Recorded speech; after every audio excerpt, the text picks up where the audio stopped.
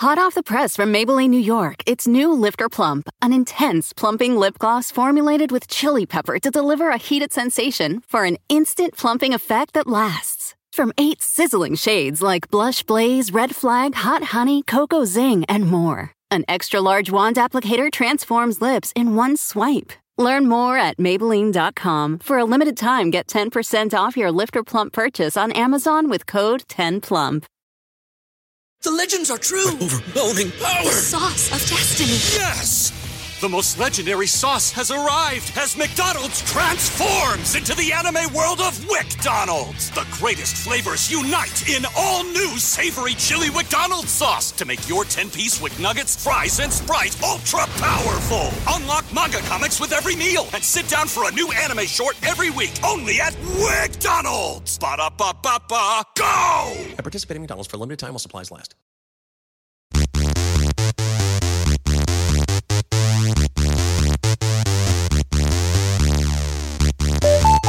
I wanna be a supermodel.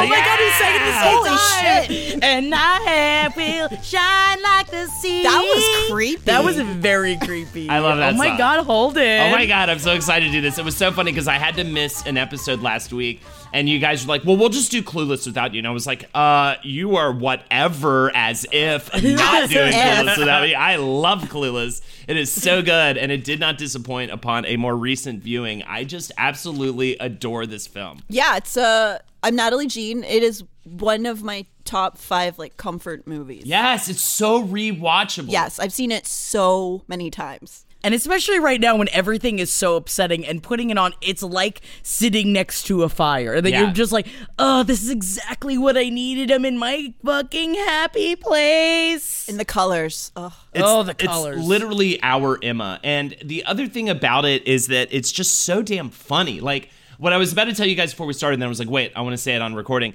I went to go look up, like, on IMDb, like, the, quotes. It is just, it might as well be the whole script. It is just an endless barrage of quotes. The Monet and the, rolling with my homies.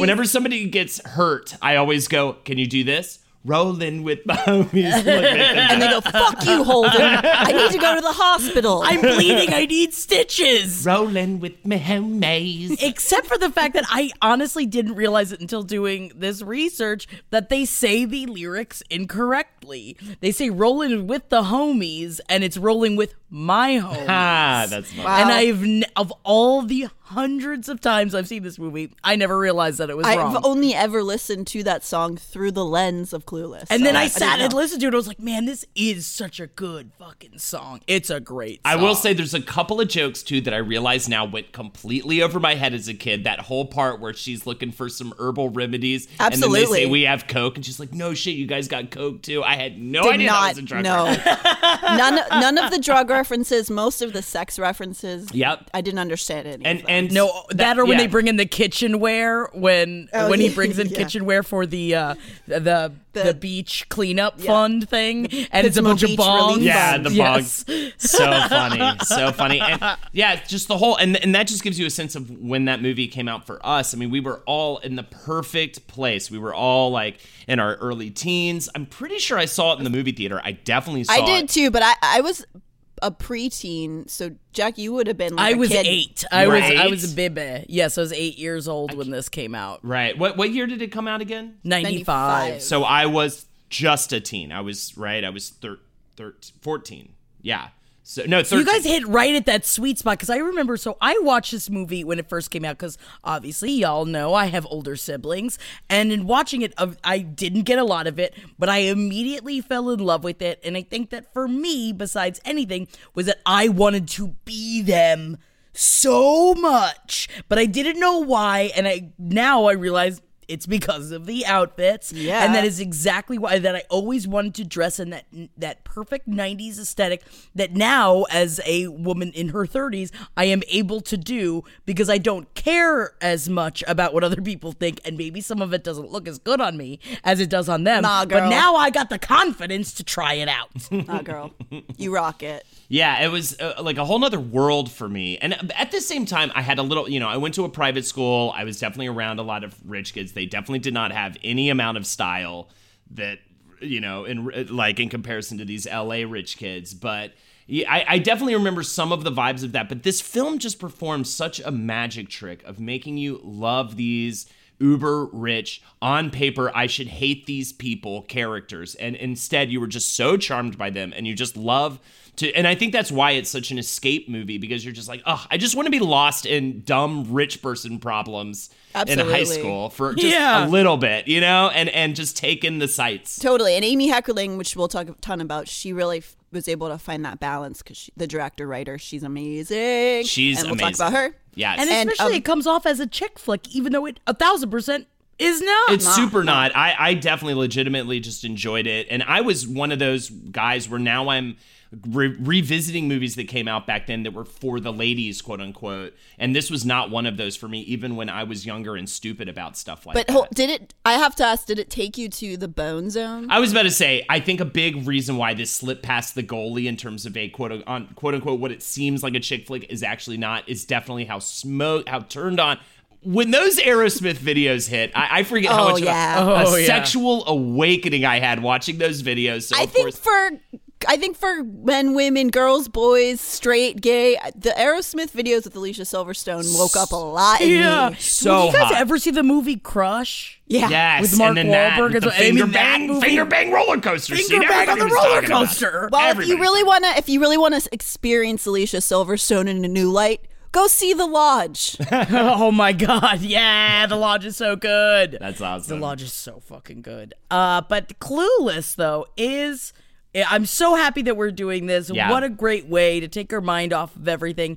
And what an awesome way to just celebrate breaking boundaries. Because I never really thought about this before, that this was the beginning of kicking off cool, more updated quote unquote chick flicks and teen movies.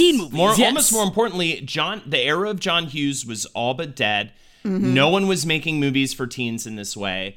And this really opened the doors back up for a bunch of movies that we could trace back to the DNA of Clueless that we got to enjoy during our teen years over summers in the movie theater. So it's just such a weirdly important film for how daffy and silly and just fun and whatever it is. It's also really brought back a genre that I think is really important, because who goes to the fucking movie theater the most? I mean, I lived at the movie theater when I was a teenager because I was so bored I had nowhere else to go. Yeah. It's the bowling alley, the movie theater, and sitting out front of the movie theater trying to get someone to buy us cigarettes at the gas station next door. That's true. I did actually have a ton of memories outside of a movie theater. One including around this age, I was standing outside by myself and a group of older teenage boys with a video camera rolled up and went, "Hey, we're having a contest for the ugliest girl in the world. Would you like to be a part of it?" And I was like 13 years old, and I was like, God. I had no idea what to do. Oh no, what did you say? I just stood there and let them film me. They were like 18 or 19. They weren't like kids. They were like older. Oh, did you win? God. Did you win though? Was there a prize? I don't know. I never got a present or a prize or anything. Oh man, I wish that my 13-year-old self was with your 13-year-old self, because I would have beaten the shit out of them. Oh man, that would have been awesome. Or at least taken a bat to their car or something. But I mean, come on, it's true. Natalie at that time was a virgin who can't drive. So I mean, it was true. Drive. It's true. And now, see, I always really wanted to be Ty 1,000%, but down to the fact that I wanted the stoner boy and dressed like a tomboy, and I definitely talked a little bit more like this. Yeah. And R.I.P. Brittany Murphy. Yeah. She's so fucking funny. It really, it's such a bummer. And in preparation for this, I was watching a lot of the behind the scenes stuff again, and she's just such a sweet angel of a girl talking about the movie during that time period. And then they were doing a 10-year later retrospective, and she was still just so joyful, and that she had a light up presence about her. Yeah, and really it seemed like they all really got along. Yeah, too. and also this launched so many careers. It's ridiculous. This ensemble cast is amazing. And even Alicia Silverstone, she was on the rise, but this made her full on a household name. Oh yeah, she was just the Aerosmith girl before this. Right? Yeah. And yeah, she needed that one more oomph, and that was what Clueless was. Well, let's take it all the way back. Let's jump into this shit because we have so much to talk about. And really start with Amy Heckerling, who wrote and directed this fantastic film. Amy Heckerling, born in the Bronx in 1954 to a bookkeeper mother and an accountant father. She was had a Jewish upbringing, and both of the parents were working full-time. She had to, essentially, she referred to herself as a latchkey kid that sat at home all day watching TV. She said, films were my babysitter. My parents both worked. They'd leave me at one grandparent in Brooklyn and one grandparent upstairs in the Bronx, and I would just watch old movies constantly. My two first loves were James Cagney and Speedy Alka-Seltzer, which I guess was a commercial campaign at that time. So she ends up becoming more financially successful, or her family does rather, and they moved to Queens, where Heckerling felt very out of place at her new high school, which I'm sure is what the Brittany Murphy character is kind of based on, to the point where she enrolled in the High School of Art and Design and Music. And by the way, I'm gonna plant a bunch of seeds through here that are just all show up in Clueless. Like, there's so many little elements of her getting into the industry, all these little things, and, I'll go ahead and just say failing her driver's test 5 times when she moved to LA. All of these things are in the DNA of Clueless. Heckerling said at the time, this is where she discovers the actual concept of making movies. She said there was this small group of boys that were talking about making films, like 3 of them, and I was so insanely jealous. It hit me that I was insanely jealous because who told them they could do that? Movies were these magical things that came from somewhere out of your TV set, and who said they were allowed to pick up cameras? My family didn't even have a still camera. In other words, just an actual photo camera. This was going back before everybody had cameras with them 100% of the time. I was 14 when these guys were doing that. And she also talks about how there was this shitty kid who sat next to her that copied off of her all the time, and they did this project where it was like, what do you want to be when you grow up? And he wrote film director, and she actually wrote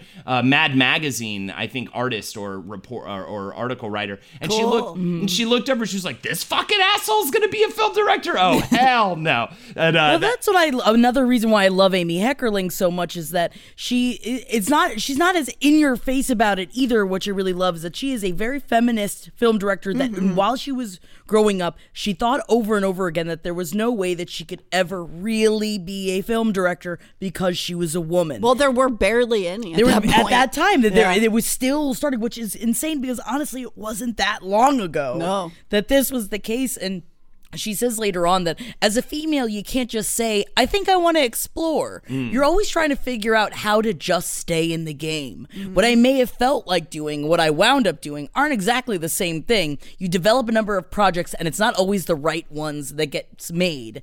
So this is something that she will struggle with. She still struggles with it. She talks about how even when she already had a name with Fast Times and all this sort of thing, it was still hard as a woman to just get her own concepts and ideas over, even with a resume that was undeniable. And I think that was very true, probably. And her stamp on Fast Times at Ridgemont High, she's also the director of Fast Times, which we'll talk about. Yes. If you've never seen that movie, please watch it. It is one of the best teen movies of all time.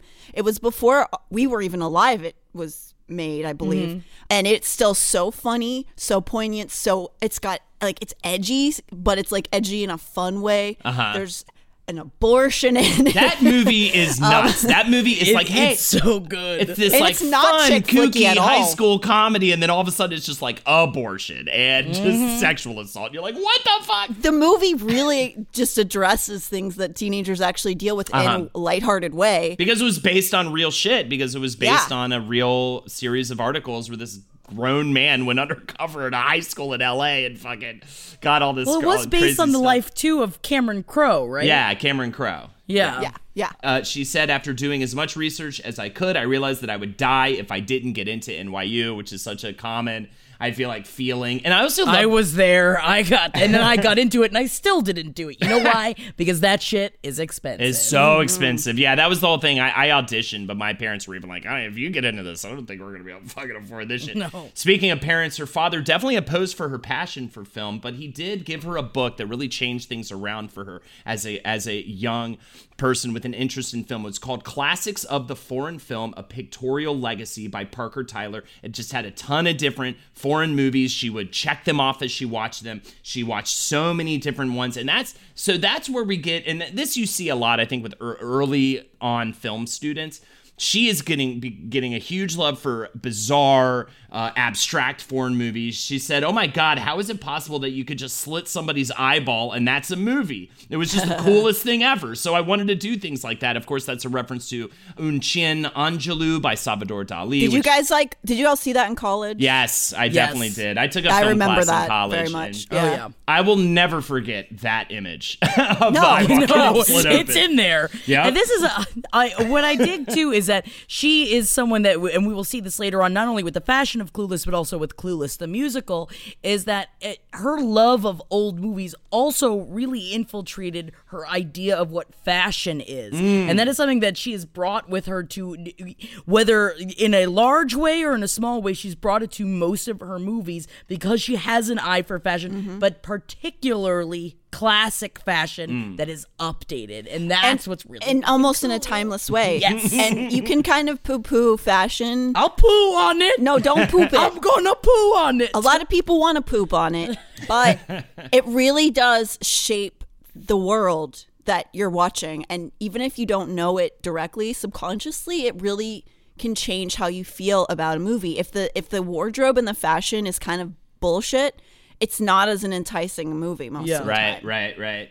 So going back to this like abstract time in her life, she's making these bizarre little 2-minute movies, and at one point decided, she said, "I don't remember what the movie was, but I was trying to be funny instead of surrealistic, and people laughed instead of looking at me like, you're nuts." That was a very nice feeling. So that's the turning point. She ends up going to NYU's Tisch School of the Arts, but she had to take out a huge loan for it. And I just wanted to throw that tidbit in for all those people out there who are suffering or have suffered through the same thing. She also was stressed the fuck out about paying off this loan all through her 20s. It's forever. It's a forever stress. Yeah, it's another timeless thing. Yes. Right? But while there, she made a musical, and it was apparently because NYU was going broke. The musical was about kids doing a kind of like, it was like 70s bell-bottom kids, but talking and singing like they were out of a 1930s movie. It was really nutty, really weird, but it did win the festival at the college. She was super excited, and that's actually what brought her to the American Film Institute, where she continued to study,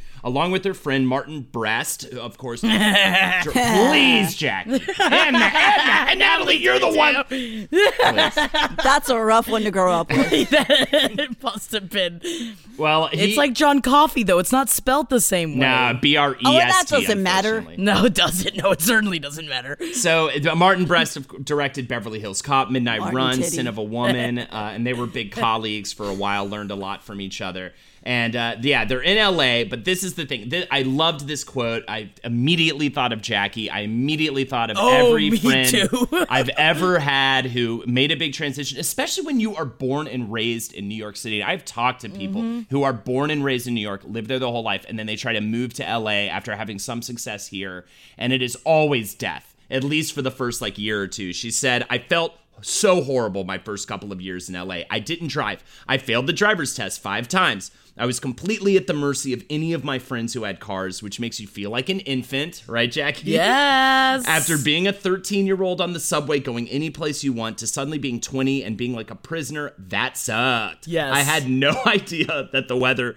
was the way it was. I had 2 pairs of corduroy pants. I get there and I go, oh my God, I'd experienced heat, but this was like horrible, dry, rip your skin off, going crazy heat. Well, it's the same thing, too. Talk about fashion. We're coming here where everything I owned was black. Right. And then you're walking down the street and you stick out like a sore thumb. I still wear all black. I mean, I still wear all black. There's definitely a contingent of Los Angeles goths. Yes. Yes. But it has its own, you're even wearing, Natalie, a cheetah print thing that I feel like still works in LA, even if it's a little gothy, right? It's I'm currently wearing a cheetah print onesie and a black fanny pack for anybody who's wondering. It's a pretty sick outfit. But that I have makes not that put on works. anything but onesies this week. I love That is it. my Nice. Yeah. joy. I love it. Yeah. And so, yeah, her first studio gig was lip syncing. It was an editing gig, lip syncing dailies for a TV show. Then she makes her first film called Getting It Over With. I really want to watch this. Have you guys seen this? No, I haven't. It is about a girl trying to lose her virginity before she turns 20. Very much a very autobiographical, is that right? Yeah, very much autobiographical for her. She definitely dealt with this as well. And Cher will also deal with this in Clueless. She graduates from AFI with an MFA and shortly after gets into a car crash with a drunk driver that gives her mild amnesia, and then she gets fired from her editing job because she couldn't find some of the footage that she had. This is insane. I will say that at least of things that have updated in our time, thank God that you can't get fired because you get amnesia and can't find something. Seriously, it's crazy that happened. And a big part of Getting It Over With is that as she was like going through the car crash, one thought in her head, she had literally submitted the final print of that movie right before the car crash. And in her head was like, at least I got that movie in. At least I got it in. You Wow, know? that sucks. Yeah, it's kind of amazing. So she holds a screening of Getting It Over With, and she refers to this as one of the best days of her life. It gets a great response, and Warner Brothers and other studios are interested in her. They ask her specifically, though, to write and direct a project that ended up falling apart between different studios. Stop me if you've heard this one before, LA showbiz people. You know how I've it is. been there. Oh, I've been there. I have fucking been there too. So many hours wasted on so many scripts. A man named Art Linson, though, does give her the script for Fast Times at Ridgemont High, which was based on a real account of a guy named Cameron Crowe going undercover at a high school to find out what the kids were really like. He was a writer for Rolling Stone. Is this Cameron Crowe? Cameron Crowe? Cameron Crowe. Oh, okay. So she gets the script and she's like, you know what? There's a bunch of bullshit in here.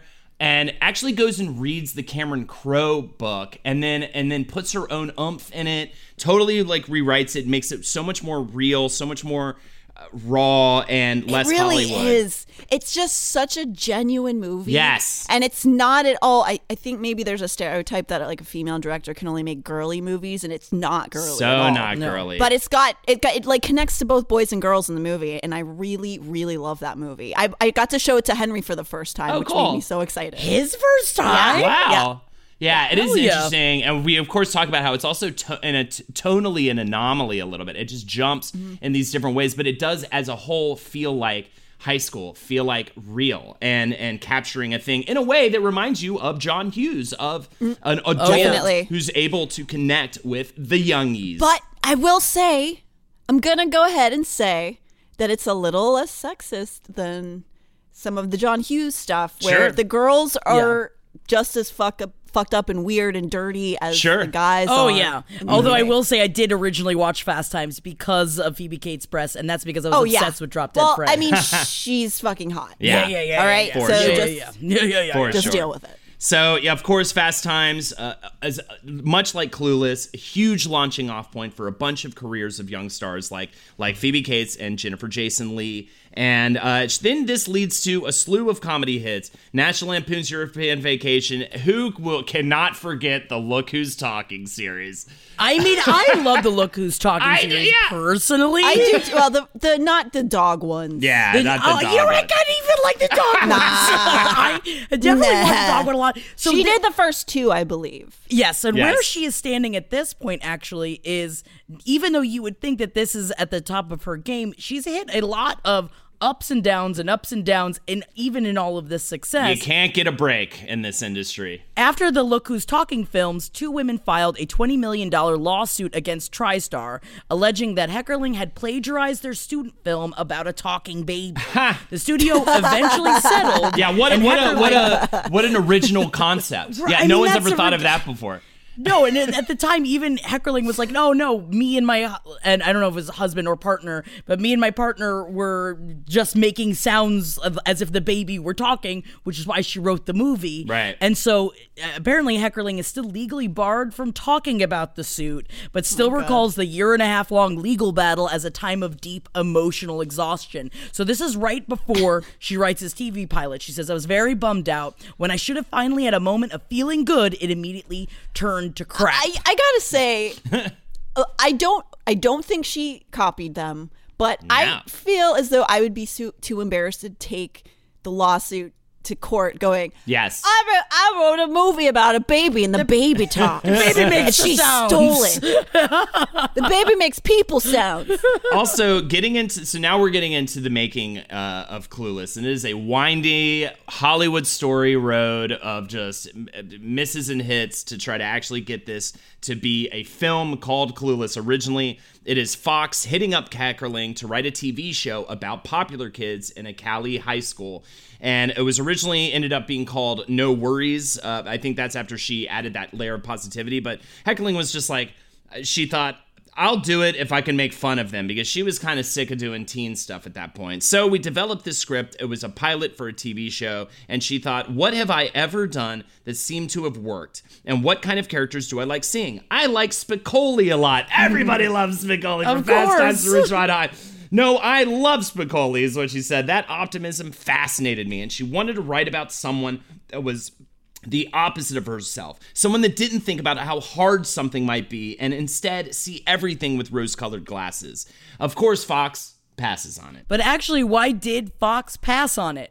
Heckerling was being encouraged by Fox to focus more heavily on the male characters. Am I right? To do that. Men. And as well, which I do think is kind of fun, is that the whole pseudo-incestuous romance with Cher's stepbrother, Josh, also raised some red flags with executives. And Heckerling says about it, that was so silly. They were going, how can you have sex with your stepbrother? And it's like, they're not related. Their parents were briefly married, and Cher's father is still nice to Josh. That's not verboten, you know? Mm-hmm, mm-hmm. It's a funny thing, but it's technically not a crime. And we'll get into that with the since it's based on the novel Emma, of why it was that she wrote it as such. And so Vox didn't make the movie, so they moved the script over to Paramount, and she pretty much, she doesn't pretty much, she says the reason why is because of Scott Rudin. Yes. That's the only way that it got picked up by Paramount, is because he was the one that was able to get her into the rooms. If he's connected to something, like, what is Rudin? I don't have it in front of me, but he has made a million fucking amazing movies. It's ridiculous. I've done episodes of Where's in the Bruiser where I've mentioned him. I think we've done episodes where we've mentioned him. He is just... He's everywhere. He's a great producer. But yeah, I don't know the exact order of events. There's another filthy man that was involved in keeping this thing afloat. Because actually, it was a failed TV show. No, we love penises. We love penises on this show. We do. The legends are true. Overwhelming power. The sauce of destiny. Yes! The most legendary sauce has arrived as McDonald's transforms into the anime world of WickDonald's. The greatest flavors unite in all new savory chili WickDonald's sauce to make your 10-piece Wick Nuggets, fries, and Sprite ultra-powerful. Unlock manga comics with every meal and sit down for a new anime short every week only at WickDonald's. Ba-da-ba-ba-ba, go! At participating McDonald's for a limited time while supplies last. In a fast-paced world, every day brings new challenges and new opportunities. At Strayer University, we know a thing or two about getting and staying ahead of change. For over 130 years, we've been providing students like you with innovative tools and customized support, so you can find your way forward and always keep striving. Visit strayer.edu to learn more. Strayer University is certified to operate in Virginia by Chev and has many campuses, including at 2121 15th Street North in Arlington, Virginia. There was also, she switched agents, and this one agent was like, this is great. We got to keep working on this. And I know at one point, and I don't know the exact order of events, but there is an agent switch that keeps her on the project. Then I think that's who convinces Fox. That's what happened at this time. Okay, right? Fox TV then sells the project to Fox Movies, but then it moves over to Paramount when Scott Rudin comes in. Now, I'd like to do a brief aside about the novel Emma, because this is like kind of one-to-one in ways I never realized. I remember seeing Did you guys see the Emma, not the most recent one, but the other one that came out? With Gwyneth Paltrow. Yeah, I saw Yes. I saw that one, I think, in the movie theater. I remember enjoying it, but I did not realize that they were the same thing. I never saw it. Did you I guys never read saw much Goop, Emma. Jane Austen even? It was not something that was on my rotation, no. Yeah. I wasn't really into it. I mean, I have definitely read and seen Sense and Sensibility, but it's not Sense really. and Sensibility. I'm more of a Bronte girl. If you want to fucking get down to it, I'm more of a Bronte bitch. So Emma by Jane Austen, this is a protagonist who is also very positive and very rich. And Jane Austen starts the novel writing, I think this is a perfect descriptor of Cher. I am going to take a heroine whom no one but myself will much like, and describes Emma as handsome, clever, and rich, with a comfortable home and a happy disposition, and had lived nearly 21 years in the world with very little to distress or vex her. I think that is a perfect description of Cher. Emma is spoiled, stubborn, self-satisfied, and happily meddles in other people's lives. Definitely loves playing matchmaker. These are the similar plot points I picked out.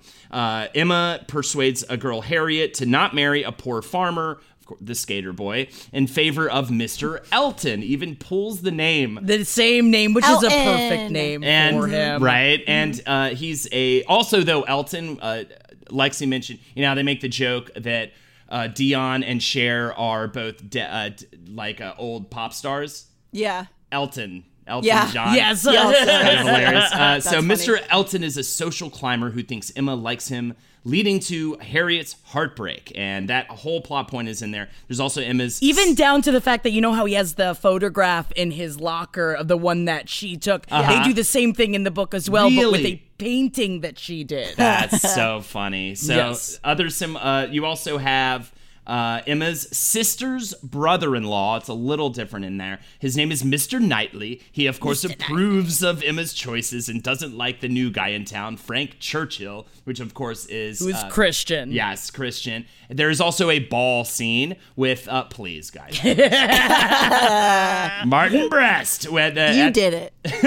At the ball, Mr. Knightley asks Harriet to dance after being snubbed by Mr. Elton, which leads Harriet to think that they have a thing going on. Did they have a ska band at the ball? Yeah, I wish. Oh my god, I forgot the Mighty Boss Tones.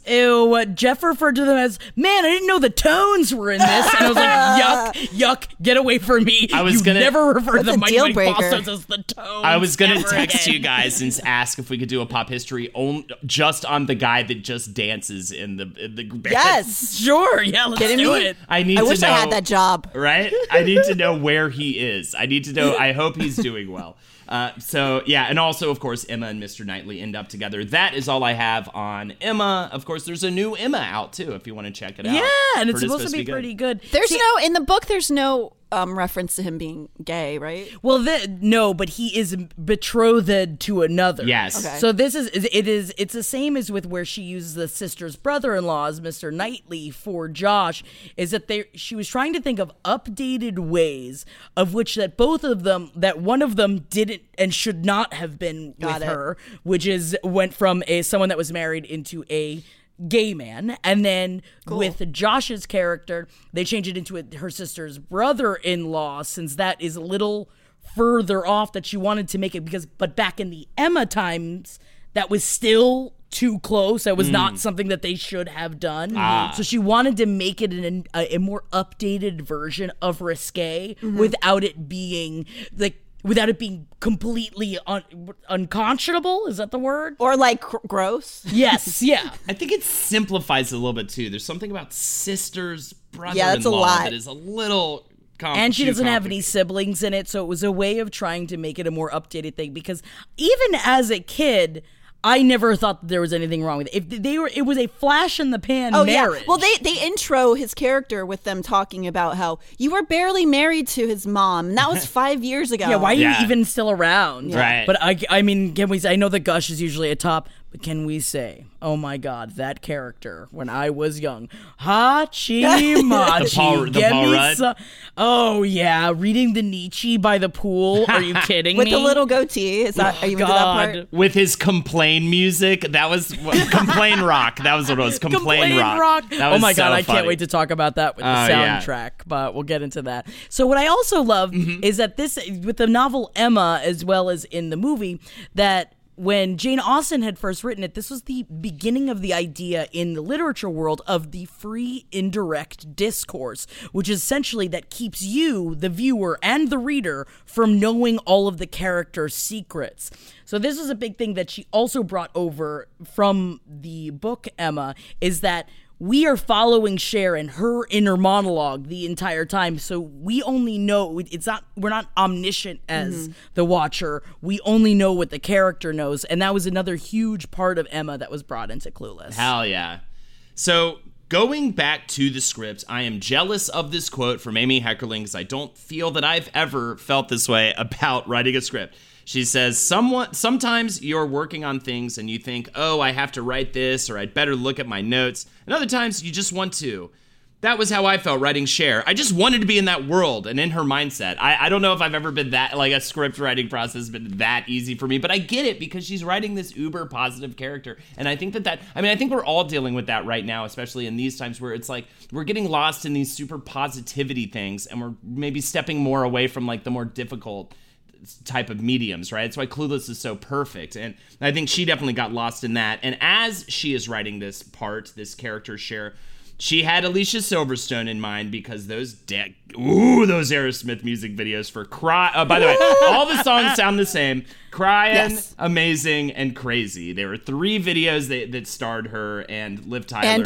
And the singer's daughter. Yes, who which strips. was creepy and weird. It's a little, it's not It's a little definitely more way. creepy than you falling in love with your ex-stepbrother. Yes. for sure. So she, referring to Silverstone and Crying, she says, the one where the guy steals her purse, I just saw her and went, oh my God, look at her. She is like a kid. She is adorable. You feel for her. She is beautiful. Her performance in the video, I believed everything. I just went crazy for her. So when I handed the script in, by that time, the Crazy video was out and I videotaped it. I gave it to the studio and said, think of this girl when you read it. And they said, oh, Liv Tyler? And I went, no. Meanwhile, my friend, the casting director, was saying, you've got to see this girl in The Crush. Well, it's the same girl.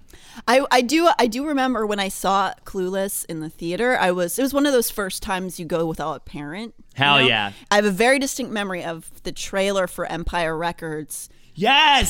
playing before Clueless. Oh, So Hell yeah. We're so Liv going to do an Tyler. episode on that. Liv Tyler vehicle. Yep. Followed by Alicia Silverstone. Hell they were yeah. really the it girls of those Oh couple yeah, years. and I know why. You know what? It's all in the lips. Oh yeah, luscious. Mamma mia. So are you a Liv Tyler type of gal, or are you Alicia Silverstone type of gal? Or better yet, are you Mighty Mighty Boss Tones type of gal, or are you a Gwar type of gal? I'm more of a Liv, honestly. I'm definitely more of a Liv.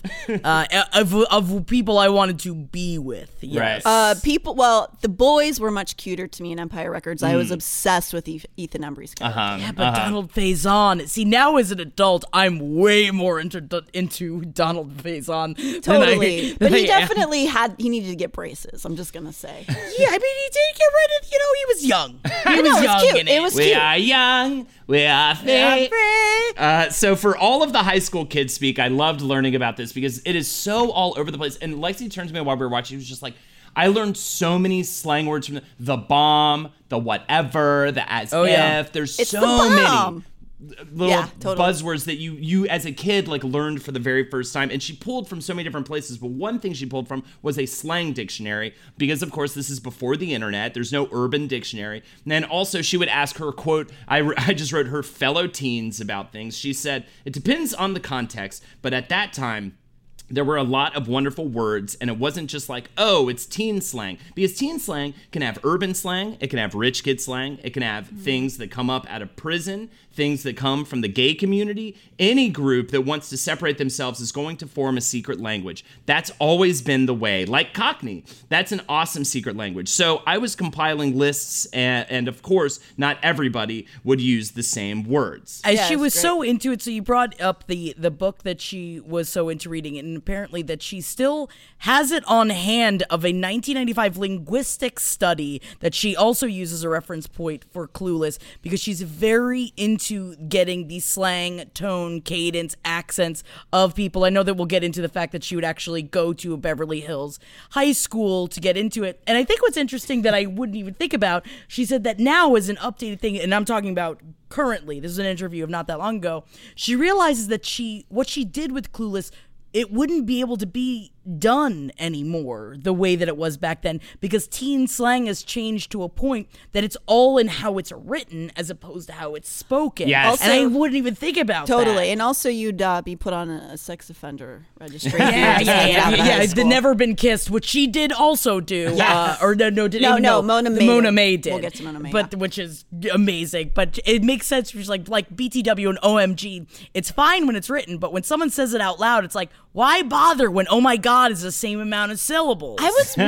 was certain that they had made some of those slangs up because I had never heard them anywhere else. Like the Jeepin' one. You been Jeepin'? I love Jeepin'. I know she got As If from her gay friends. That was like one she pulled from the gay community. So it's just a big melting pot of like amazing. And it does create its own language, and yet you still fully understand it. Also, this is Jackie with the part where we get to talk about how she wrote the parts of Stacey Dash and Donald Faison's characters, Dion and Murray, based on her Jewish parents. Which then now in watching it, because they do use Yiddish words and the way that they go at each other like that, it makes so much more sense now. I'm cavelling.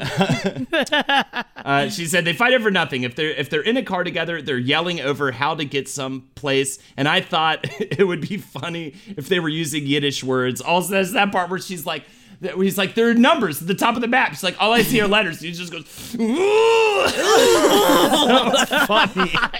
So that scene is also, as someone that recently went onto the freeway for the first time, and I realized that I was turning onto the freeway, and I was in the car with Eddie Larson's fiance Julie, and I looked over, I was like, I've never been on the freeway before. She's like, it's gonna be fine. I was literally going, as I got onto the freeway. A bunch of bikers drive around. They may as well have. I so definitely good. got honked at because I was scared to get into the traffic for sure. Lex and I were cackling during that scene, and she even said, like, I can't believe I didn't remember how funny this was. This is like such a good genuine laughter. A movie I've probably seen at least 10 times, and watching it again, I'm like just cracking up the whole time. Also, I do love is that in an interview, Heckerling was asked what her favorite line that she's the most proud of writing is.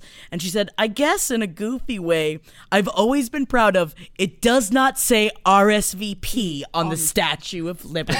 And I've always loved that. I was like, hell yeah, good for her that she really was like, you know what? That's gold. That's solid.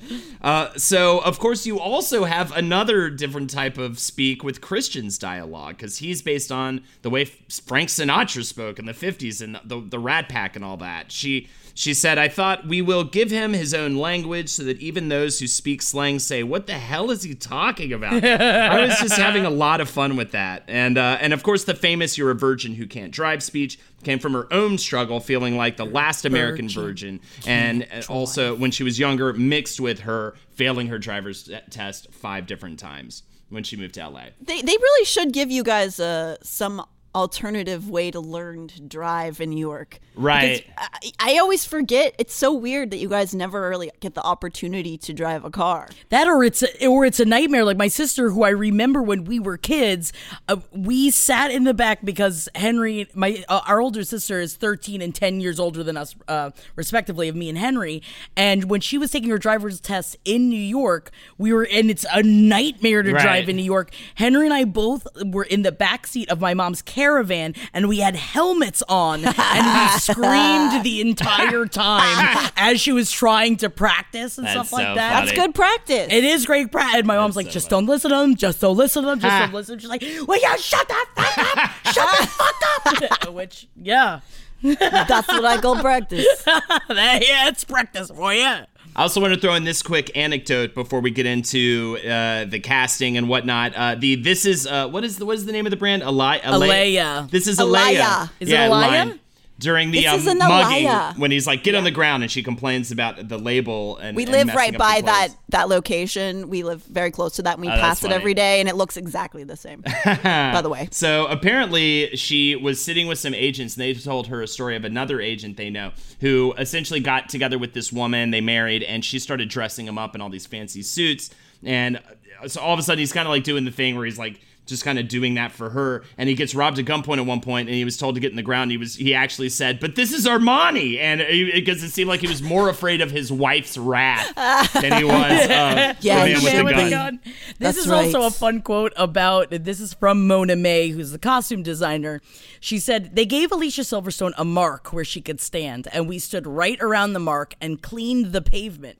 We were licking it, practically. They weren't going to be any black tar marks on that dress for sure, because they borrowed the Alaya dress. Oh, wow. And the designer didn't know we were going to do that. Oh, it wow. was amazing, because we had unknown actors in the film, and you could say you were doing a fashion movie, but it doesn't really mean anything. So we were very lucky to get the designer pieces we could. So that was an actual Alaya dress that she didn't know was going to get on the ground. So I looked on the ground too, because I had seen this quote before I rewatched it, and it's the cleanest spot of sidewalk that you could probably find in that gross parking lot. Oh yeah, that parking lot's not been cleaned since that shoot. It's yuck. Absolutely.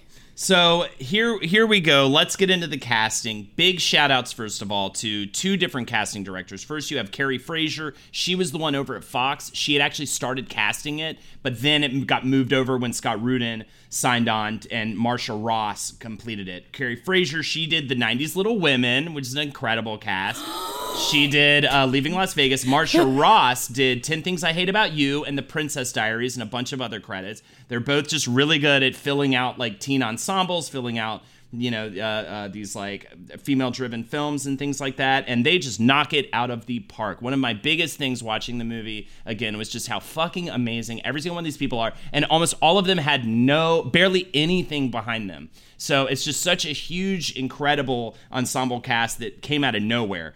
Alicia Silverstone, of course, the first one to get involved. She said, I remember when I read the script the first time thinking, oh, she's so materialistic, that I was judging Cher instead of being delighted by her. I remember thinking, this is so funny, and I'm not funny. But once I was playing her, I just had so much fun being her. I loved how seriously she took everything. That's essentially how I played it. I felt like that was who Cher was. She was so sincere and so serious, and that's what I think makes her so ridiculous and lovely all the time. It's kind of like the Airplane movies and Leslie Nielsen. Like, playing it super straight is always way funnier than trying to be goofy and silly. And when they talk about the casting process, they really wanted to bring in an actual teen, which Alicia Silverstone was 17 at the time. Yeah. And she was right on the cusp of womanhood-ish, kind of, but she was still a kid. And she has that really charming innocence about her. Mm-hmm. And actually in that scene where she's giving the debate speech where she talks about partying with the Haitians, She actually said it. She just says Haitians naturally, and they were like, "Oh my God, nobody tell her that's not the way to say it." Apparently, It's Heckerling delightful. had to like block the Stop script people. person Yeah. from running up to her and telling her that was the wrong way to say it, so that she would keep the It's so authentic spot moment. on.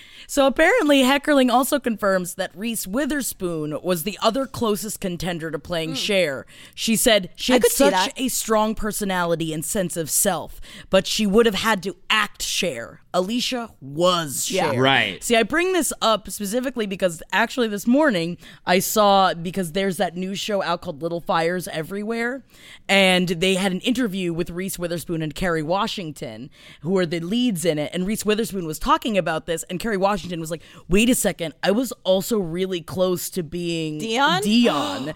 And she's like, maybe this is like, maybe we were supposed to work together at some point in our career, because Reese Witherspoon had no idea that she was also very close to playing Dion. Wow. Which I was like, that's kind of a fun That's kind of revelation. Yes, just a little background on Silverstone before we move on. Born and raised in California, she began modeling when she was just 6 years old and got her first acting role in a Domino's pizza commercial. And her first TV show gig, I totally remember this. I totally fell in love with her in this as a young kid. The Wonder Years as Kevin's high school dream girl, and I do kind of remember that. What, really? Yeah. She was on the Wonder Years? Oh, yeah. Yeah. Oh, shit. We should do Wonder Years, by the way. Okay. That'd be fun. I love this quote from Frasier about the cast, about her approach Kelsey to casting. Grammer? Yes. She said, so much of casting is about catching the actor or actress at the right time in their life. And even though you end up going, so-and-so can do the role, there was something about Alicia that was a little bit younger and a little bit more naive in a way that we felt was really the right girl. I brought in Brittany Murphy. She was just so similar, again, to the character. She was really sweet. Brittany Murphy... Adam Schroeder said Brittany Murphy came in and she was such a standout. She naturally had a funny spirit, which was great because Alicia had a different kind of comic spirit. She had a much more sardonic thing. And the chemistry between the two of them was really lovely, referring to her actually and Breckin Meyer. Of course, she also had great chemistry with Alicia Silverstone. Murphy grew up in New Jersey, but moved. She did a T-Swift. Her mother, she got her mother to move her to LA to pursue acting during her high school years. And she'd been training in singing, dancing, and acting since she was just 4 years old. Before Clueless, she did a bunch of TV work on shows like Blossom, and I had to write this down because I loved this show, and I just want to bring it up. Parker Lewis Can't Lose, which is like, do you guys remember that I don't know. I don't know that show. I remember the name. I don't remember the show, but I remember the title. It was like kind of a Ferris Bueller, essentially. Ooh, okay. Yeah. And Heckerling said, when I met Brittany, I was like, I love her. I want to take care of her. She was just so bouncy and giggly and just so young. I mean, when you saw her, you just smiled, which is actually kind of sad in hindsight. So next they have the role of Josh. Heckerling had the Beastie Boy Adam Horovitz in mind when she wrote the role. And Marcia Ross, now Marcia Ross has taken over for Carrie Fraser. Carrie Fraser was so sad to have to let go of this project, by the way. It really bummed her out. But Marcia Ross brings in Paul Rudd. Mostly raised in Kansas, Rudd went on to study theater at the University of Kansas before moving to the American Academy of Dramatic Arts and then the British American Drama Academy in Oxford. Jackie, calm down. Yeah, a total like theater smoke kid show. He is. If you listen to the behind the scenes stuff from that time, he is such a fucking dork. Yeah. He's such a dork. Looks like such a dork, which is why I love him. Well, apparently, too, the whole thing was when he first came in and met Amy Heckerling, he made like a corny Shakespeare joke about like preparing his monologue, and she legitimately laughed at it, and that's like how the two of them hit it off. So yeah, he's a total theater nerd. He gets his first acting role in 1992 on the TV drama Sisters, and then on the TV show Wild Oats for 6 episodes in 94. But that was it! And you're going to see this over and over again. If you've noticed, barely any credits so far for any of these actors. Now, let's move on to the role of Travis. This one came down actually to Seth Green, which does not surprise me at all. Does make sense. And Breckin Meyer. Meyer went to the same elementary school as Drew Barrymore, and apparently they shared their first kiss during that time. That's cute. Man, Breckin Meyer and Seth Green they've been battling for the short boy in the movie Short parts stoner boy, yes. since they were little kids. Yeah. I mean, remember Can't Hardly Wait? That's another one I would love to. Oh my God, I love that movie. Yeah, for sure. Have you heard? Sling TV offers the news you love for less. Hey, wait, you look and sound just like me. I am you. I'm the same news programs on Sling TV for less. You mean you're me, but for less money? A lot less. I'm all the favorite news programs and more on Sling TV, starting at just $40 a month. Everything great about me, but for less money? Which makes me greater, don't you think? Get the news you love and more for less. Start saving today. Visit sling.com to see your offer. Sling. The legends are true. Overwhelming power! The sauce of destiny. Yes! The most legendary sauce has arrived as McDonald's transforms into the anime world of WickDonald's. The greatest flavors unite in all new savory chili McDonald's sauce to make your 10-piece Wick Nuggets, fries, and Sprite ultra-powerful. Unlock manga comics with every meal and sit down for a new anime short every week only at WickDonald's. Ba-da-ba-ba-ba, go! At participating McDonald's for a limited time while supplies last. And so Meyer was spotted by Drew Barrymore's agent in elementary school and was signed just mainly to do commercial work throughout his childhood, though he does later start getting typecast in druggy dude roles with stuff like Freddy's Dead, The Final Nightmare, and all sorts of things. Oh my God. Remember, I forgot how funny it was when he looks at his when he looks at his report card and gets up to try and jump out the first story window. And that's, again, just another one of those jokes where it's like, that's ridiculous. It's very funny. Chef's kiss. Stacey Dash, the oldest member of this ensemble cast, she claims she knew the part was hers when she read the sides they sent and went in and killed it while having great chemistry with Silverstone. Stacey Dash was born in the Bronx and went to high school in New Jersey, got her first TV gig in 1982. It was a failed pilot, and a few years later was in an episode of The Cosby Show. Boo! Weirdly booing it in hindsight at 19. She goes on to play parts in various TV and films. It's not The Cosby Show's fault. Oh, it's in the DNA of it. And she does some TV and films, but this is really her big breakout role. Heckerling said, "In my brain, Dion was like royalty." I love this quote, by the way. "I wanted someone that felt like they were part of a royal family in some country somewhere. So they weren't acting snotty. They were just in a different realm. Stacey had that. She didn't have to act like I'm a snotty bitch. She just had that feeling of power and grace, as though she was ready to wave to the public." And I think you get that. Again, fine line here. Like, she could be such a hateable character, and she kills it. No, and she's I think so it's very great. much that sentiment. So charming. Stacey Totally. Dash is a human. It makes me a little bit sad now. Yeah, but I know. Man, she's just so beautiful in that movie. Still is. And just charming. so charming. So, like, she really found that balance between being such, like, a C word. A corn nice ball? child, A corn Yeah. A cornball. It's cornball. Also, she's in her late 20s when she gets the 28. Role. I also love that years old. on her Great. Wikipedia, it's kind of like the Mariah Carey thing. They don't know exactly how old she is. She's either like 56 or 57 at this point. Yeah, they're like, she won't tell us. No, she's 49 forever. So actually, Dave Chappelle was super up for the role of Murray, but of course it Oh, goes. that would have been I know, great. right? But Donald Faison is amazing in this movie. yeah, I mean, we were he's even he's talking about perfect. how every moment he is in this movie, he is like stealing the scene. He is making you laugh. And so it makes so much sense that he would go on to have a great career, of course, with Scrubs. He's great. Also, it makes sense because the Heckerling had said he was just amazing, talking about Dave Chappelle for the role. He was just amazing. He was such a mensch, but I needed somebody who was a really innocent, goofy Yeah. kid. Yes. And that is what Donald Faison is, Totally. 1,000%. I've heard him talk too about, because he was about 18 when they were shooting this, and just talking about how intimidated he was going to have to make out with this Stacey beautiful Dash. 28-year-old woman. He said, I remember when they called me and told me I got the part, and me telling all my friends that I was going to be kissing Stacey Dash and them chasing me around the complex that I live in. so cute. And yeah, he had only done a minor commercial and TV work up to that point. And then you have Jeremy Sisto is next. He read for a few different parts before getting And this makes so Elton. much sense because I've been watching Six Feet Under, yeah. and I haven't looked into it, and I was like, that's why I knew immediately that this motherfucker was going to be a creepazoid, is because of Clueless. Yes. Because he plays a dude with a very rough mental illness in Six Feet Under. Yeah, he's more douchey as well. and clueless, but still, I think he gravitates more to the villain. He said, I decided to read for Elton because I thought he was funny. It just seemed like more fun to do the more extreme character, like the worst of the bunch, as opposed to the romantic guy. So yeah, I think it was originally great up for at the it. other. Yeah, he kills Yeah. it. And he did some films. He did Grand Canyon, starring Calvin Klein and Steve Martin in 1991.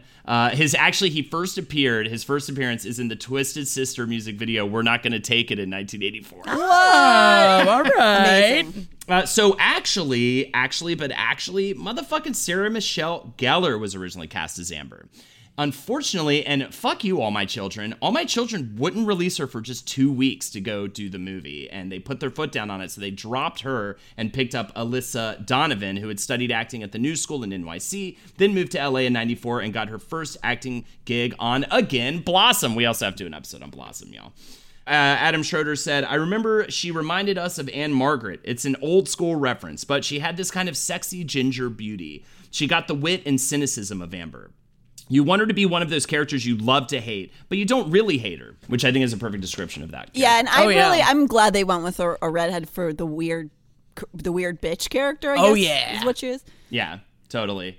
Now you have Justin Walker, probably the funnest rags to riches story. He was in a total rut when he got the role of Christian. Marcia Ross said, "We were having a really tough time casting this, and I can understand why off of this quote. You had to find a person who kind of was gorgeous that she could have this crush on, but you didn't want, oh yeah, he's gay. He had to be different from the other guys." And he was literally working at a bar next to MSG in NYC, next to Madison Square Garden in New York City, when he had the call with his agent on a fucking payphone. He was so broke. And he got the part, and he literally just started running down 8th Avenue. That's amazing. And he would have just looked like everyone else around Madison Square Garden because everyone's insane down there. Yeah. So they would have just not even noticed him running. I also feel like that was the first instance of a gay character in a comedy that wasn't just like, ha, you know what I mean? Totally. And also, another thing as a child that I did not pick up on was all the gay references. Like whenever he's not paying attention. Friend of Dorothy? Well, the part when they're at the club and she's going, look how he's not paying attention to all the other girls. Completely over my head. So good. Before Jackie takes us on a trip down Fashion Avenue, I wanted to just end with this very heartwarming quote from Paul Rudd. After the table read, we all went and got a bite to eat. We went to a place not far around the corner that I used to go to, which was kind of a bar. They probably should not have let some of those kids in. I do remember all of us sitting around saying, how cool is it that we're all going to do a movie about kids our own age, and having that conversation about the John Hughes movies of our generation. It had been a while since there was one of those. How cool would it be if this thing had legs? Then it kind of did. And I just love that apparently they all still talk. They sit, like Amy Heckerling had just done an interview last year. She's like, actually, yeah, I hung out with Paul Rudd a couple weeks ago. We got lunch. It's like, I love that they made lifetime connections with each other. Sure. And it makes me really excited. But now, even more exciting, it's time to talk about the fashion of Clueless. Fashion. So when Eckerling was writing the Clueless script, she knew that the character's clothing would be integral because it would, quote, be one of the areas of comedy, that the characters would rag on each other's clothing, she had told us. So growing up in New York City, Amy Heckerling, as we know, was not a huge fashionista, but she definitely went to school with some of them. She said, I went to an art and design high school with a lot of people taking fashion. They would get up in the morning, and what they put on meant a lot to them. There was a very creative element to what a young person feels like they can do and wear. I wanted to have fun with it and make it look pretty.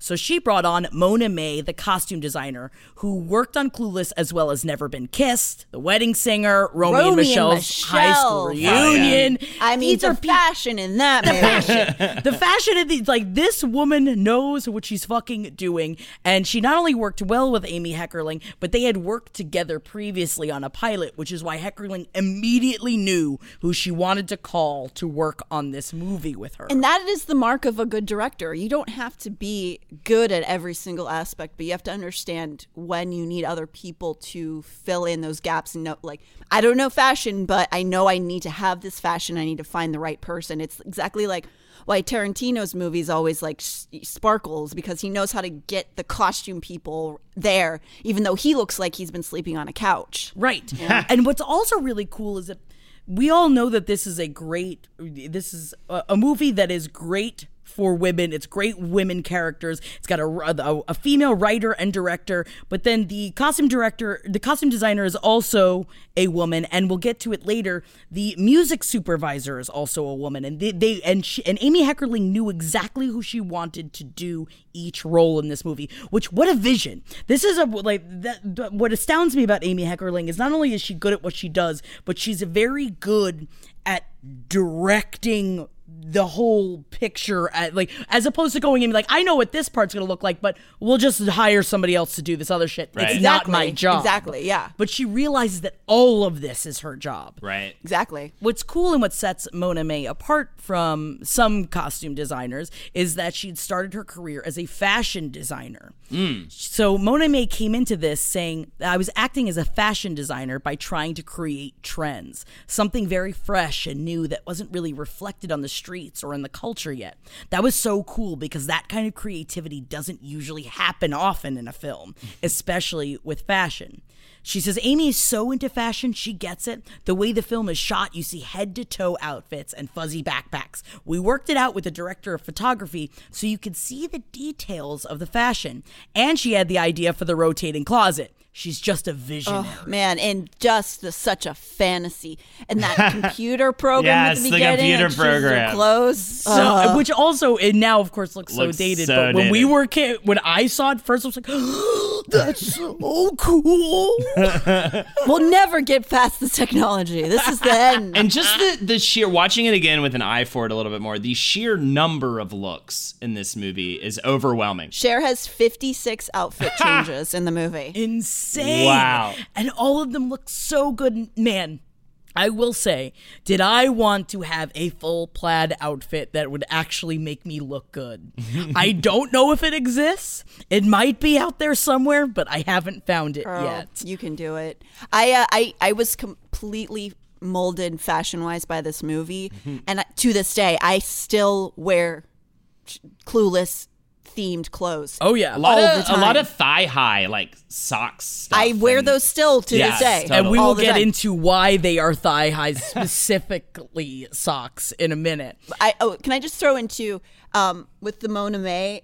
It's strange to me that she's not as synonymous with this movie as, say, in Sex and the City. Patricia Field is part of the storyline. She's like yeah. She's like a character in the movie. Yeah. She's so well known, and Mona May isn't really. She doesn't even. I couldn't find a fucking Wikipedia page about her. And she has developed the image of so many movies that have been so important in our generation, and she doesn't really get recognized the same way for some reason. I don't know if it's because she chooses to be more private, but I think it's a travesty, and I don't think she should be hiding, and I don't think she should have her privacy. No, and that's why we are here today celebrating her alongside of Amy Even if she Heckerling. doesn't want it. No, we're here. That's what we're doing today. Because both Amy Heckerling and Mona May were at the time horrified by the 90s grunge fashion. And they have a sequence, of course, in the movie that was perfectly displays why one should be horrified of that fashion. This quote is great. She says, this is what Amy Heckerling says. She says, I couldn't believe those low-riding pants were hanging on as long as they did. You'd look at guys and think, why would I want to see a belt below your tushy and think, ooh, he's cute? I would look at them and go, ugh. Sound familiar? Cue all the young dudes. It was her actual thought of looking at the as if. Yeah. Because your pants are falling down. Get away from me. Get your pants I'm up. keeping it real. Oh my God, I love I'm keeping it real. And Holden, apparently, please start dressing like this. please. Oh my God. Please. No, I like Christian's looks. Oh yeah, you want to get a little Rat Packy with it? Maybe.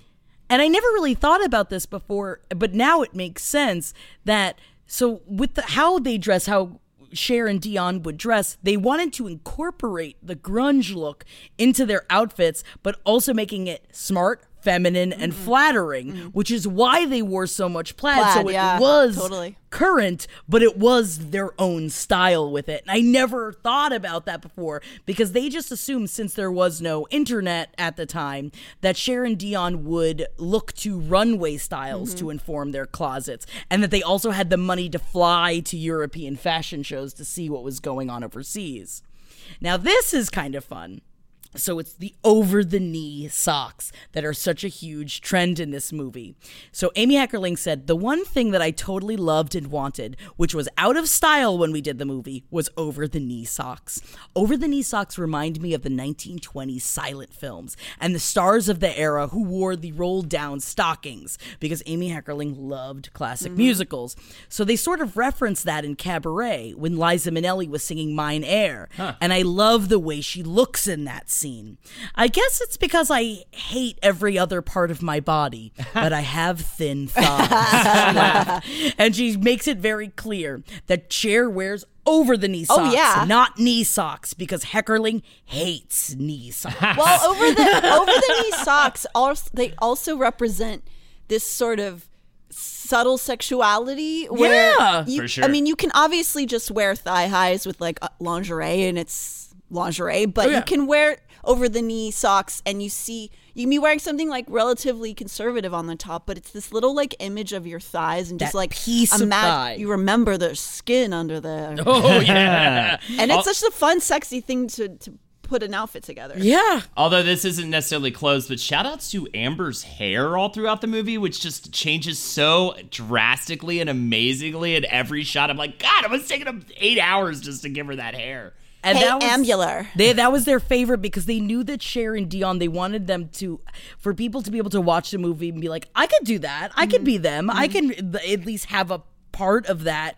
But Amber's role was to be a caricature. She was a caricature Yes. of it. Yeah. And that's where they actually had the most fun. Hell yeah. Is because she really just let Mona May do whatever the fuck she wanted. She had a lot of themed outfits. Yes. Because they wanted her, I think, to look a little bit like a cartoon. And she definitely did. Now, what I love is that a lot of the looks that they had figured out, because they didn't have a lot of money for clothing. Which is crazy because they all had Insane 1,000 outfits. outfits. in the show. And that's why. In the So they movie. wanted to make each one stand out. So what Mona May did is that they would mix high and low fashion. She said that Which is still such a rad thing to do. Yes, and it's like, so they had high-end designers, but they also had mall clothes, and they did a lot of thrifting, and then they would alter the clothes to make every outfit seem cohesive and down to the T that it was organized. You know what I mean? Like, she wanted nails to match, the hair to match, the shoes to match, whether you see them in the scene or not. She wanted all of it just in case the DP decided to show all of it. And Mona May does recognize what the movie Clueless did for fashion. She said it was the first movie really about fashion. And I think what's so amazing is how many women are impacted by that film all over the world, from my friend's daughter who's 17 in Berlin watching Clueless with her friends to women who are in their 40s. One thing that I'm so proud of is that it really touched hearts, and it's still being emulated. And there were many others after, like Legally Blonde and Mean Girls, but they never had that same impact because Clueless was the first. No, it's absolutely true. And what excites me too, and it made me, I've looked at it a lot harder, is that Mona May's favorite outfit in it is the Dolce & Gabbana yellow suit outfit that The intro one? The intro iconic, one. yeah. because she wanted Alicia Silverstone to stand out. And what's great, she's like, most people can't pull off yellow the way Alicia could pull off yellow. Right. So it did, because that's what we all remember. So I'll forever iconic. It remember was that. even, of course, they did a whole parody for the Fancy music video with I'm Iggy. so fancy. Charlie XCX and Iggy Azalea. yeah. It's just such an iconic look and vibe. Also, a fun fact about Mona May, that Clueless was her first feature doing as the costume designer alone, but before that, she was the assistant costume designer for Mom and Dad Save the World. Oh my God, she was. Yeah, which has some of the craziest wardrobe choices in the entire history of film. If you haven't seen that movie, you gotta see it because it's bonkers. I actually haven't watched that in forever, and I would like to watch it again. It's on HBO. Hell yeah. And I did want to just bring up real quick the hats. And Amy Heckerling Oh, wanted... have you been shopping with Dr. Seuss lately? Amy Heckerling wanted desperately for hats to be involved in these outfits. She said, I always get hats, but never have the nerve to wear them. Hats are a thing that are really stylish, but you have to have the confidence to pull it off, and Cher and Dion do. At the time, there was that rave culture, where for a brief moment in time, people were being more creative with their clothing, and you would see a lot of crazy hats at raves, like a top hat or a Dr. Seuss hat, and Mona found a way to make them stylish, because that was another thing. I always wanted to wear hats like that. I can't wear hats like that. Holden, again, this is up to you. I need you to change your fashion into this. All right, Please. I'm doing it.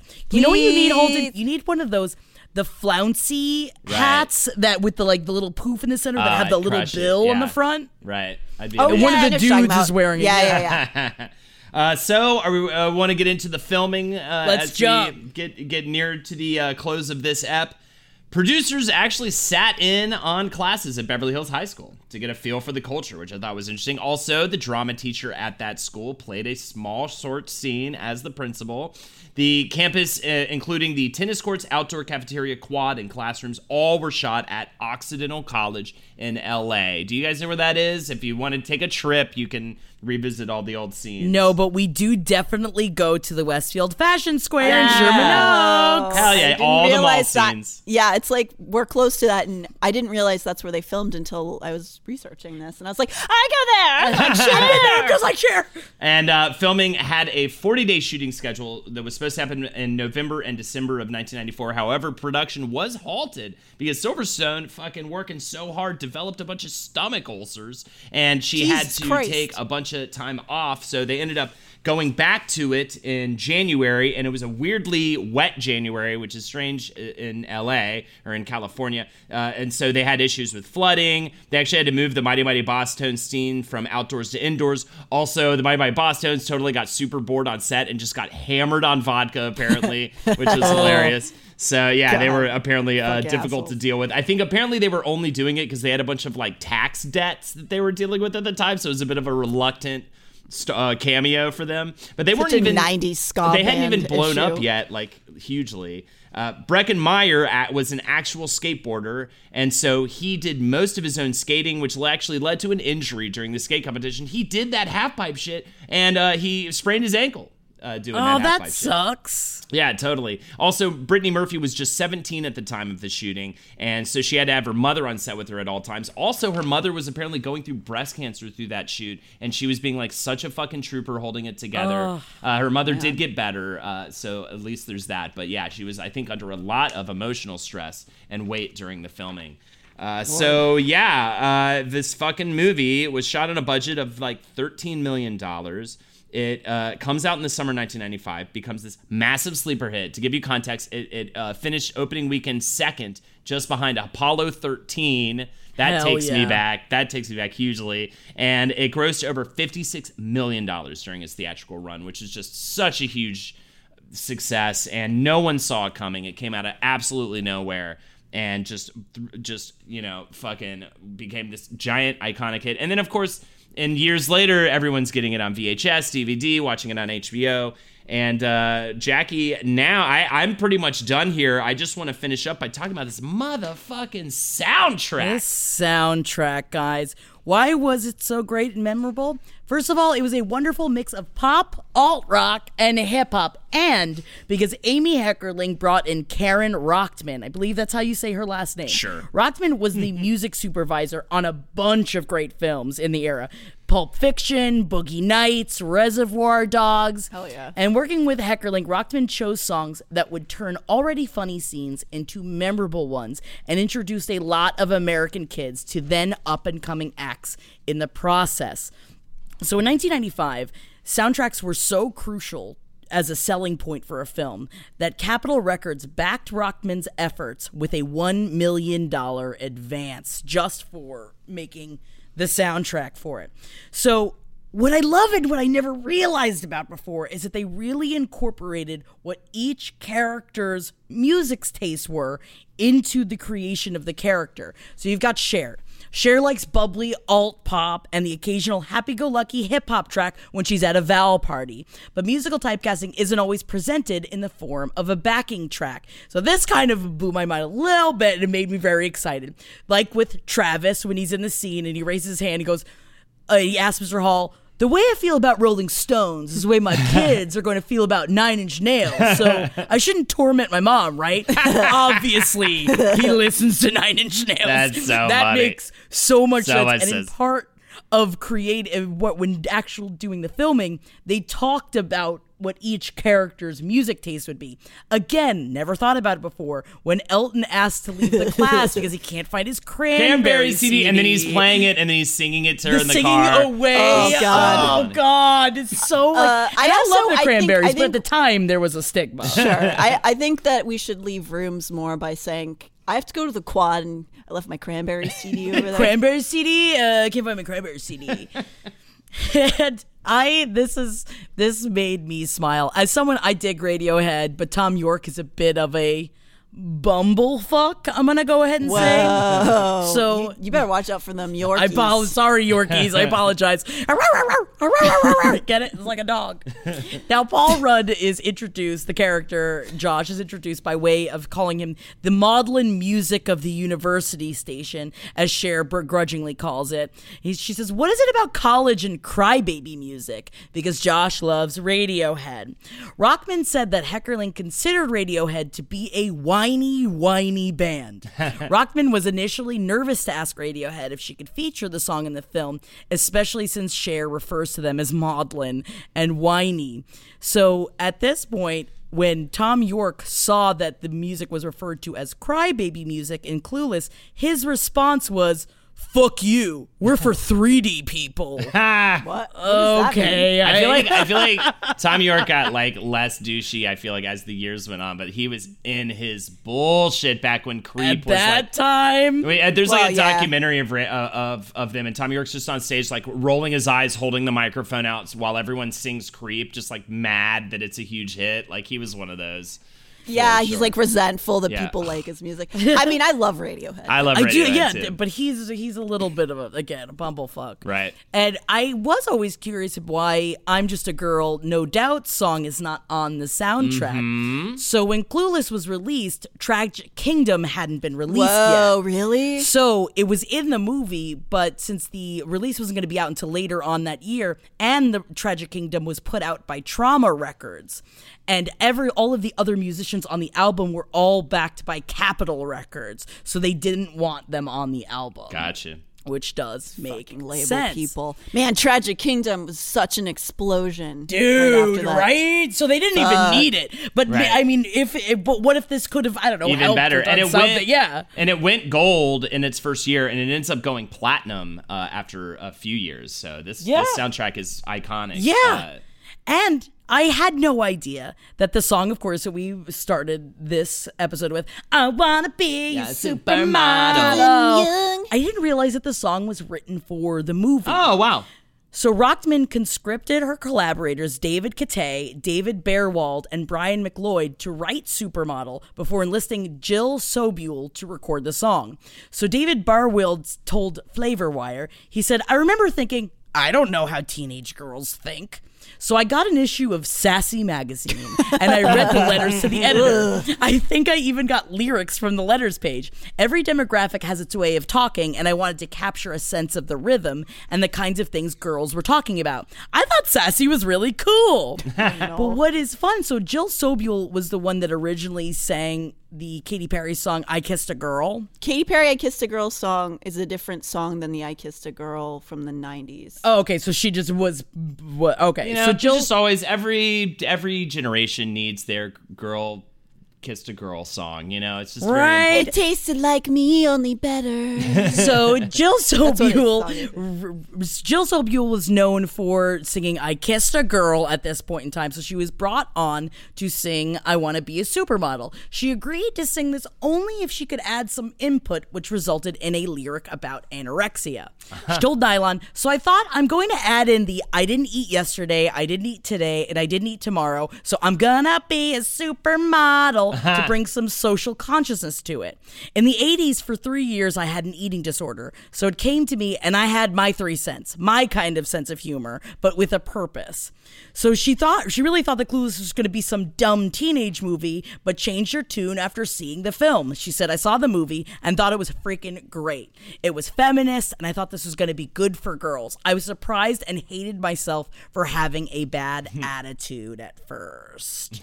So that was, it's a great soundtrack. Yeah. And we also, I feel we would be remiss in not bringing up the fact that Clueless was turned into a television series. Yes. For 3 years that was also created and backed by Amy Heckerling. I love how it was a failed TV project that became this giant hit movie that led to a successful TV project. And I completely forgot about the television show. I remember kind of watching it. Yeah. I thought the girl who played Cher was great, but just it's hard to compete with Alicia Silverstone's performance of Cher.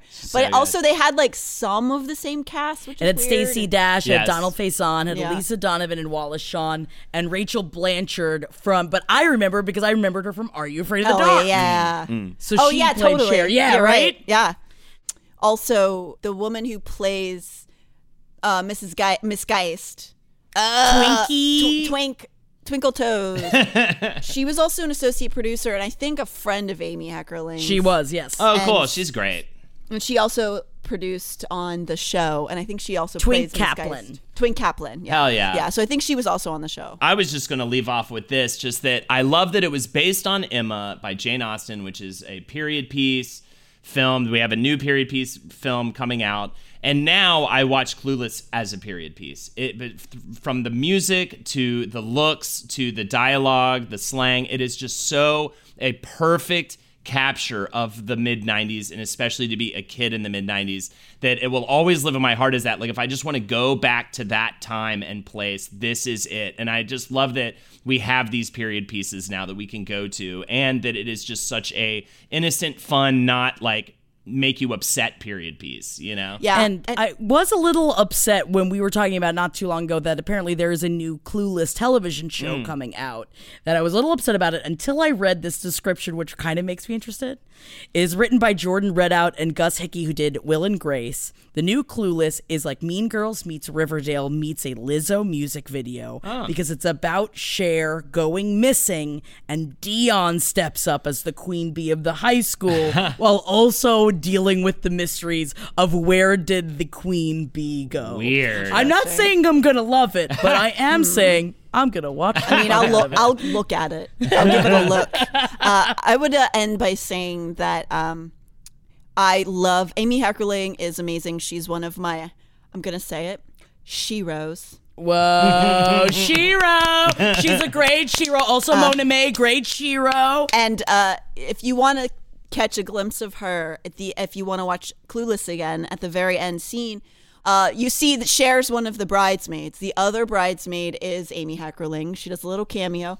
And then in the scene where they're doing the bouquet toss, when they're all fighting, Amy Heckerling wanted to be in that scene and help them out because she really wanted them to like get vicious with it. So she's like, she gets in the middle of it and starts pushing everybody. And it's pretty funny. It is a little, I'm going to say almost a little sad. Oh, yeah. That she has the two teenagers that set her up as her bridesmaids. Yeah, definitely. There's a lot of sad things going so on. funny. But I love that Amy Heckerling makes a little cameo there at the end. Hell yeah. And I love, and I love Clueless. Hell yeah. And watch it again because it really does. It makes you not think about anything else and just remember the good times of our youths. And the bad times. Yeah. Oh, yeah. No, there's some bad times. So thank you so much for joining us. If you'd like to support us further, go to patreon.com/page7podcast. We've got weekly episodes coming out and much, much more these days. We're going to be putting a lot of content on there for just $5 a month. So please check us out there. Also, you can find me on twitch.tv/HoldenatorsHo. Jackie joins me every Friday night for us to do shenanigans. Essentially, we get drunk and you guys watch it. Which is fun. Thank you guys so much for joining us this week. You can follow me on Instagram at JackThatWorm. We love you guys so much. Please be safe out there, and we'll see you next week. Hell yeah. Natalie? I'm sorry. I thought you started it. She didn't sign off yet.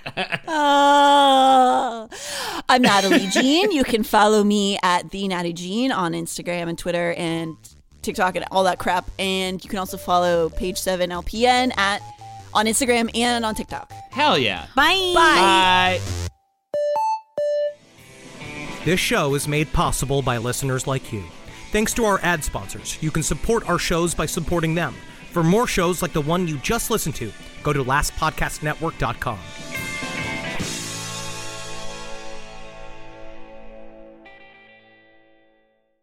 The legends are true. Overwhelming power! Sauce of destiny. Yes! The most legendary sauce has arrived as McDonald's transforms into the anime world of WickDonald's. The greatest flavors unite in all new savory chili McDonald's sauce to make your 10-piece Wick Nuggets, fries, and Sprite ultra-powerful. Unlock manga comics with every meal and sit down for a new anime short every week only at WickDonald's. Ba-da-ba-ba-ba, go! At participating McDonald's for a limited time while supplies last. Luxury is meant to be livable. Discover the new leather collection at Ashley with premium quality leather sofas, recliners, and more, all built to last. No matter how many spills, scuffs, or pet-related mishaps come its way, the leather collection at Ashley is made with the durability you need for the whole family. Shop the new leather collection at Ashley and find chairs starting at $499.99 and sofas at $599.99. Ashley, for the love of home.